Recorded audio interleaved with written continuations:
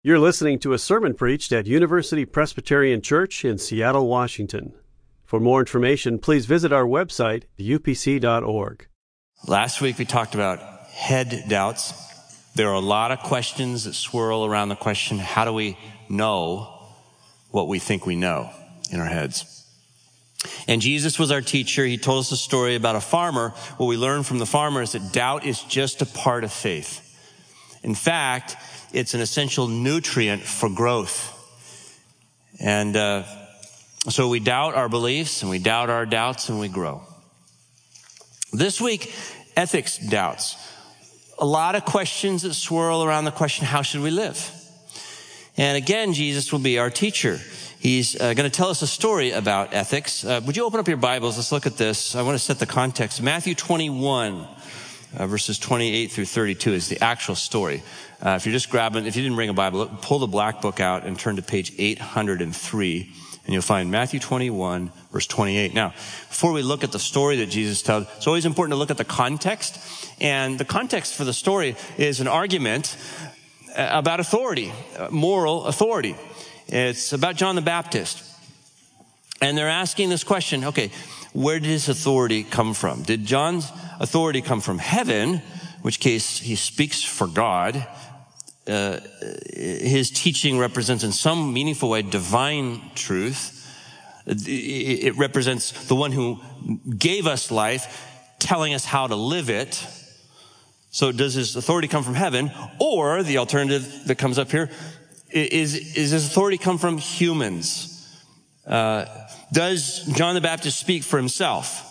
Does he get authority just because he's popular? And does it come from the crowds? Does he have kind of a mandate? He's trending now. Is that why we should listen to him? Does he represent the best of human wisdom? See, that's the other alternative. In essence, the question then is it up to us to figure out how to live? Or does something or someone beyond us have something to say about the matter? This is not a new question. It's an ancient question. And it's a very important question. And I wonder, what do you think? But before you formulate an answer to that, I want you to notice that in this passage here that precedes the story, the people who are engaging with Jesus around this question have biases that prevent them from getting an objective answer to it. And the same is true for us. We all have biases that make it hard to get a straight answer. And so really what we're doing in this doubt series is we're trying to surface some of our subterranean biases and understand them better. So we're benefiting from the work of a Canadian philosopher named Charles Taylor, who wrote this massive, heavy, long book called A Secular Age. Charles Taylor teaches up at McGill University. He's trying to help us understand our modern biases and the tensions that make us all both believe and not believe at the same time in the modern era. And his framing question, just to simplify it, is why was it relatively easy to believe in 1500, but relatively hard to believe in the year 2000? I think what he's doing in the book, he's essentially rolling up the rug, pulling up the floorboards, and looking at the beams on which we stand. We don't think about them very often, but there they are. And he's going to encourage us to think about them as axes. These are axes along which the ways people tend to see themselves shift. His argument is that there have been several massive intellectual shifts along these axes that deliver us to this day and the way we think about things. So today we're going to look at the ethics axis and the question, how should we live? Here's one way to describe this shift as Taylor might describe it to us. There are three critical points. In the ancient era, the universe was thought to have an impersonal order.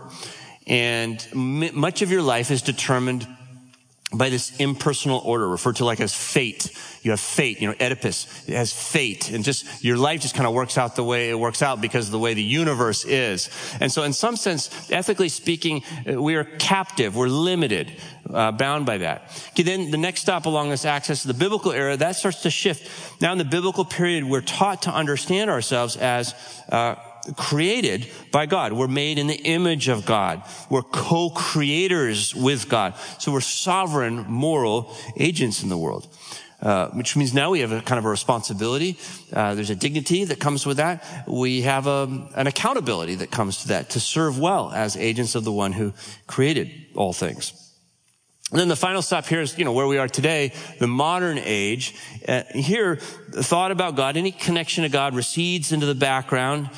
We see ourselves in a universe that is now disenchanted. We no longer have kind of what we might see today as magical thinking or spiritual words that held at a safe distance from us. And the individual now is therefore supreme.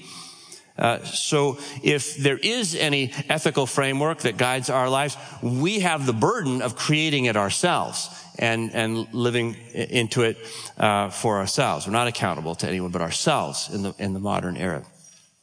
So we can think of ourselves as inventors, deciding what is right or wrong, what is good or bad, according to ourselves. And the point is that when we ask ourselves any kind of ethical question today, it's complicated. It is. So let's go back to the question that they're asking about John the Baptist. Jesus, in his characteristic way, he doesn't give them a straight answer. But what does he do? He says, well, that's a good question. Let me tell you a story, which raises more questions than it answers in some way. But it's a thought-provoking story. So if you're able, let's open up our Bibles to Matthew 21, 28 through 32, page 803, and stand and read God's word aloud together. We're going to read this story that Jesus told them. And when we're done reading, I'll say, this is the word of the Lord. And if you believe it, you can say, thanks be to God. Listen carefully. You're reading God's holy word. What do you think? A man had 2 sons. He went to the first and said, son, go and work in the vineyard today. He answered, I will not. But later he changed his mind and went. The father went to the second and said the same. And he answered, I go, sir. But he did not go. Which of the 2 did the will of his father? They said, the first.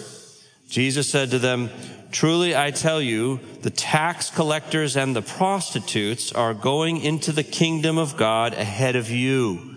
For John came to you in the way of righteousness, and you did not believe him. But the tax collectors and the prostitutes believed him. And even after you saw it, you did not change your minds and believe him. This is the word of the Lord. As Jesus said, heaven and earth will pass away, but what you just read never will. Please be seated.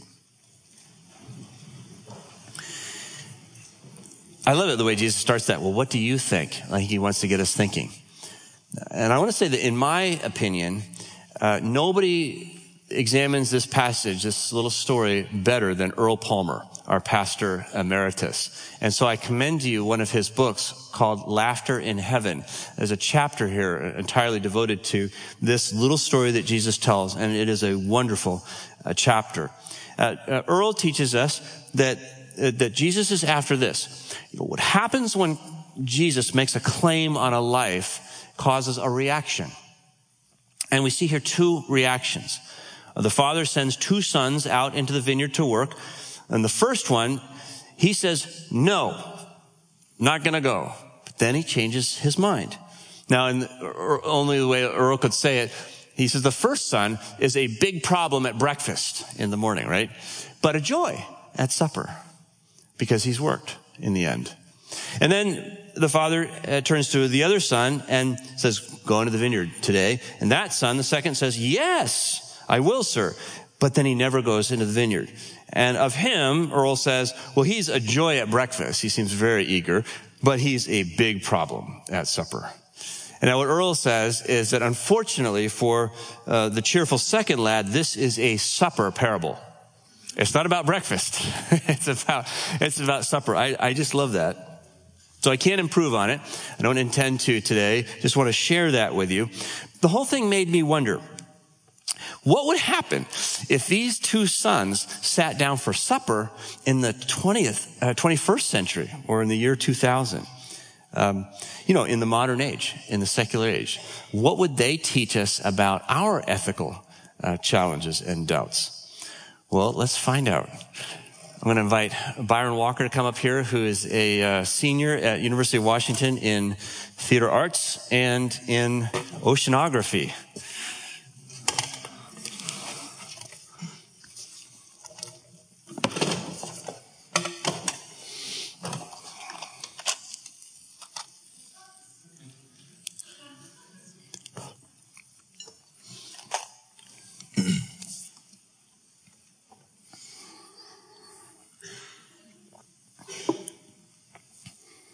Do you ever miss Dad? The old man's been dead for 2,000 years. I know. It's just... Esau, he was a great guy, a good man. We've done good by him. Yeah, he got his money's worth out of us. I never cared much for grapes. What? His hands, the man's hands were always purple. Thank God it never happened to me. Mm-hmm. Mm-hmm. Do you ever have any doubts? Doubts about what? Well, about what we did, or about what we do, or about what we should do. Since when did you get a conscience? I don't know. It's just we've had a long time to think about it. Ancient history. I know. It's just that he's our Father, and you only get one. And we didn't do what he wanted. So I gave up a day in the vineyard.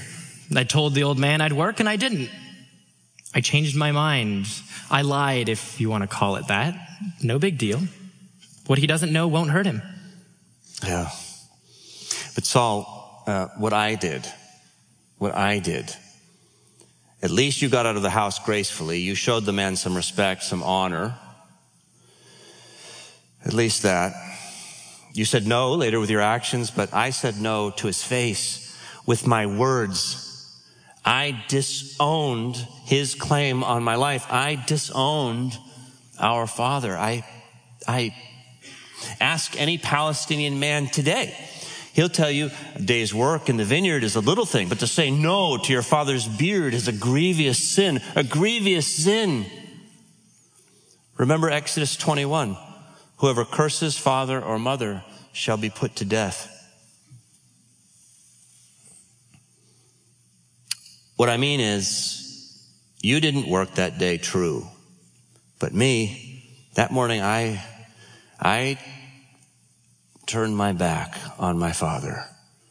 That day, I forfeited my right to the vineyard forever. Don't beat yourself up about it, Esau.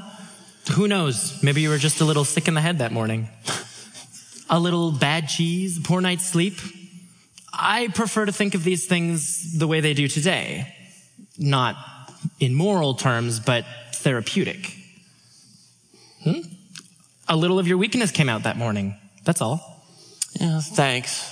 I'm not sure that makes me feel much better, knowing I'm sick. Why? Think of it that way and it all just bleeds the responsibility, doesn't it? You were impetuous, reactive, disrespectful. Sometimes that's just who you are, Esau. Come on, man, you can't help it. We're all broken in our own little ways. Truth is, I'd be glad to trade guilt for weakness if I could. But I doubt it's so easy, and I doubt it's a fair trade. What do you mean? Well, if the problem is sickness, that I just did whatever I could do in my condition, then I dodge the guilt, but I also lose my dignity. I'm ethically disabled, not free to choose the good. But if the problem is sin, see, that I chose what was not good, at least I've still got dignity. I'm capable of evil or good, me, and I'm not stuck. Through prayer and God's help, I can grow to make better choices in the future. And I like that better. To each his own. But I say move on. You and I made our decisions. They may not have been the best decisions, but they were ours. We can't go on living someone else's life. We can't live in someone else's shadow. Do you think the old man would have wanted that? No, I guess. Of course not. No father wants their kid to hang on his every word. What should I do? What should I do? No, it's time for you and me to grow up. Leave father out of this and grow up.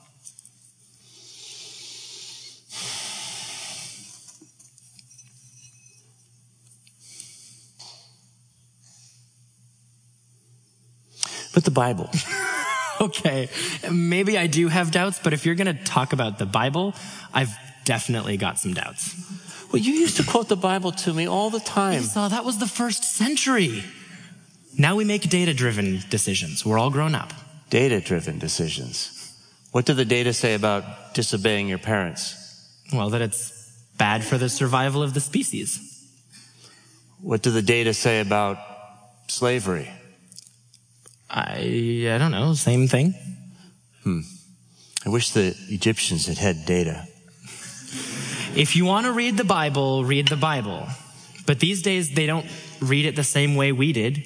They have a biologist named Richard Dawkins who wrote, "The God of the Old Testament is arguably the most unpleasant character in all of fiction. Jealous and proud of it. A petty, unjust, unforgiving control freak. A vindictive, bloodthirsty ethnic cleanser. A misogynistic, homophobic, racist, infanticidal, genocidal, filicidal, pestilential, megalomaniacal, sadomasochistic, capriciously malevolent bully." And if that's true, how can we get any ethical guidance from God? Well, I doubt that it is true. And I doubt that it's possible to get ethical guidance without God. Maybe that's why this same Richard Dawkins continues to call himself a cultural Christian. Probably he likes the organ. Probably he likes Christian morality. I wonder if he's ever considered how his ethical critique of God would even be possible without Christianity and its influence on his culture. I don't know. But are you saying that people can't be good without a belief in God? No, I doubt that very much. I think that people of this age are far better on the whole than the people of ours. In fact, I'd say there's never been a more morally attuned generation in the history of the planet. The more they march for human rights, they crusade against human trafficking, mobilize enormous resources to address humanitarian crises all around the globe. Wait, did you say round? It's true. Well, I'll be. Read the news. Listen to their discourse. It's filled with moral outrage. They don't believe in God, that's true. But they make our Pharisees look like prodigals. Yeah. I guess what I'm asking is, how do they know what's right? Come on, you just know. See, that's what I doubt. I doubt you can find ethics inside of yourself. And certainly not in the natural world. Nature is red in tooth and claw, as one of their own poets wrote. Nature doesn't teach you that human life is supremely valuable, that all people are equal, that we ought to care for the poor and vulnerable. I learned that in the Bible. But if you didn't learn it from there, you would have known it anyway. Well, maybe, but wouldn't that be because our culture has the Bible? Maybe, but I doubt it.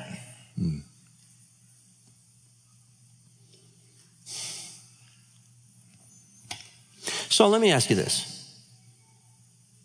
Would you have gone into the vineyard that day to work if Dad hadn't asked you to do it? He did ask me, and I didn't do it. Oh, yeah, I forgot. Let me ask you it this way then. Did you think you were doing something wrong when you didn't? Like you were breaking a law, like Dad's law? A little, I suppose. What about you? Would you have gone out if the old man hadn't asked you? Probably not. Truthfully, I like grapes more for drinking than for hauling.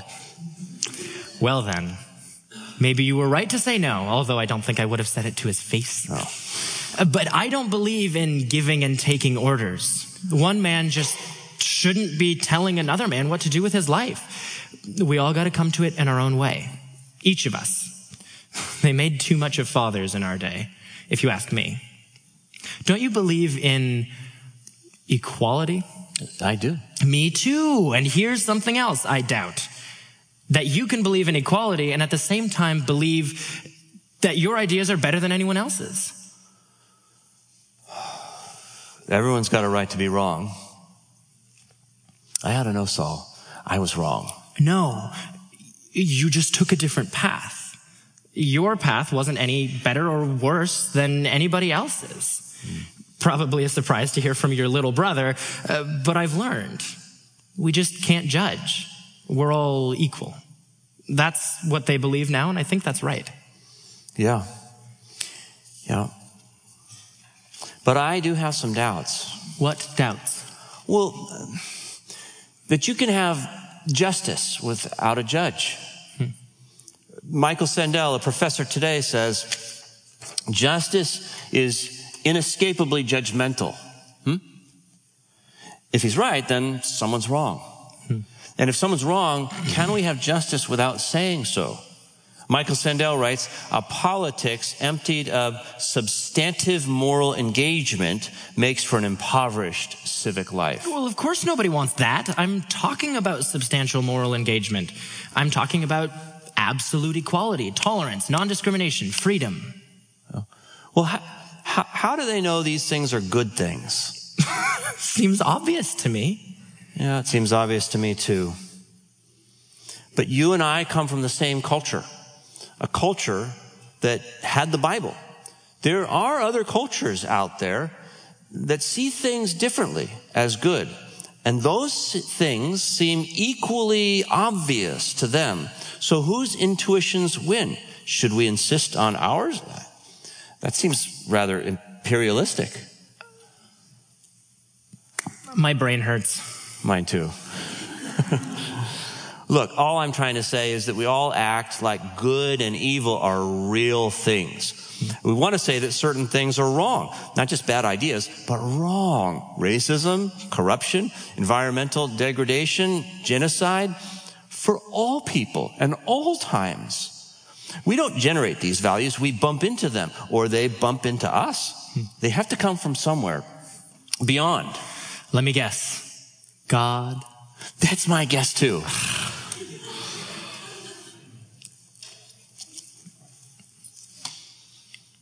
Let me ask you a question. What made you change your mind and go out into the vineyard to work after all? The damage had already been done. You told the old man no. Nothing you could do could undo it or fix it. You were nasty, but you were free. At that point, you didn't have to work. Why not take the day for yourself? Why go work? Love. What? You love the old man? No. You knew that I would be a big problem at supper and you would be a joy. No. Saul, no. I did want to be a joy at supper, but not like you say. No, I got over by the big tree and I stood there and remembered his hands. They reminded me of something. The purple hands. Saul, he called me son. Son, you too. He said, son, go work in the vineyard today. That's what he said. And I sat there at that tree and said to myself, son. And I felt sorry. Deeply sorry. Saul, I really hurt him. I think I broke his heart. I know. We've seen our Father's heart. Yes. Not just that he would welcome both of us back to his table for supper, no matter what we did or didn't do during the day. Yes. But that he would love us enough to let us both break his heart. He let us wound him. That's when it hit me. I had it backwards the whole time. Exactly backwards. Whatever Dad wanted me to do, he didn't want me to do it for his sake. He wanted me to do it for my sake because he loves me. When I realized that, I want to do everything that I do for his sake. And that's why I went back. Love. And now that's why I do anything or everything. I want to bring him joy. So you're ready to do whatever he tells you? Yeah. Even if you don't understand why? Yeah. Even if you don't want to? Yep. Even if you're afraid? Yes. Even if you have doubts? Yes, I do have doubts, Saul. Just like you. The same doubts. I've got lots of questions. But the answer to the question, how should I live, is easy. It's him. It's Dad. Esau, you're starting to sound like a Christian. I'm not a Christian. Why not? Because I don't even exist. We're characters in a story, Saul. And yet, you are very real to me. Very real. I admire your love for our Father. But here's the way I see it. No matter how clear our thinking, no matter how certain our convictions, how strong our motivation, we can't even meet our own ethical standards, let alone someone else's. Yes, I agree. But the story in which we are characters, this story, it's been written so that in the end, we don't have to. Maybe that's why one of their theologians said, there's no sentence that starts with I and finishes somewhere with salvation and liberty. Yes. This story doesn't begin with I. It begins with a son. A son. Not you, not me. A son who turns to our Father and says yes with his words and yes with his actions. Somehow this great son will go out into all of creation and all of history. He'll claim us. He'll go out in the morning and come back in the evening and bring us through all of our thorny doubts with him to the Father's supper and to joy. To salvation and liberty. Yes. And to justice. And to justice. To a round world turned right and good, as can only now be seen in the heart of God and in Dad's hands, which you say are permanently red on account of the grapes. Let's pray. Gracious God, you made yourself known to us as Father, our Father who art in heaven. Help us in our unbelief, for we do believe. Open our minds and hearts to the mystery and beauty of your Son, Jesus Christ, who is the way and the truth and the life. It is only through him that we come to know you, but especially through him that we come to know you as our Father. We thank you for who he is. We thank you for his life, his death, and his resurrection power. And we pray tonight that on each of us, you would shed generously the full measure of your Holy Spirit, that your fruit might come to bear in our lives. Amen. For more UPC audio or to find out about service times, visit us at upc.org. All online audio is available on CD and cassette. To order copies of sermons and classes, please visit upc.org/audio, email audio@upc.org, or call 206-524-7301, extension 117.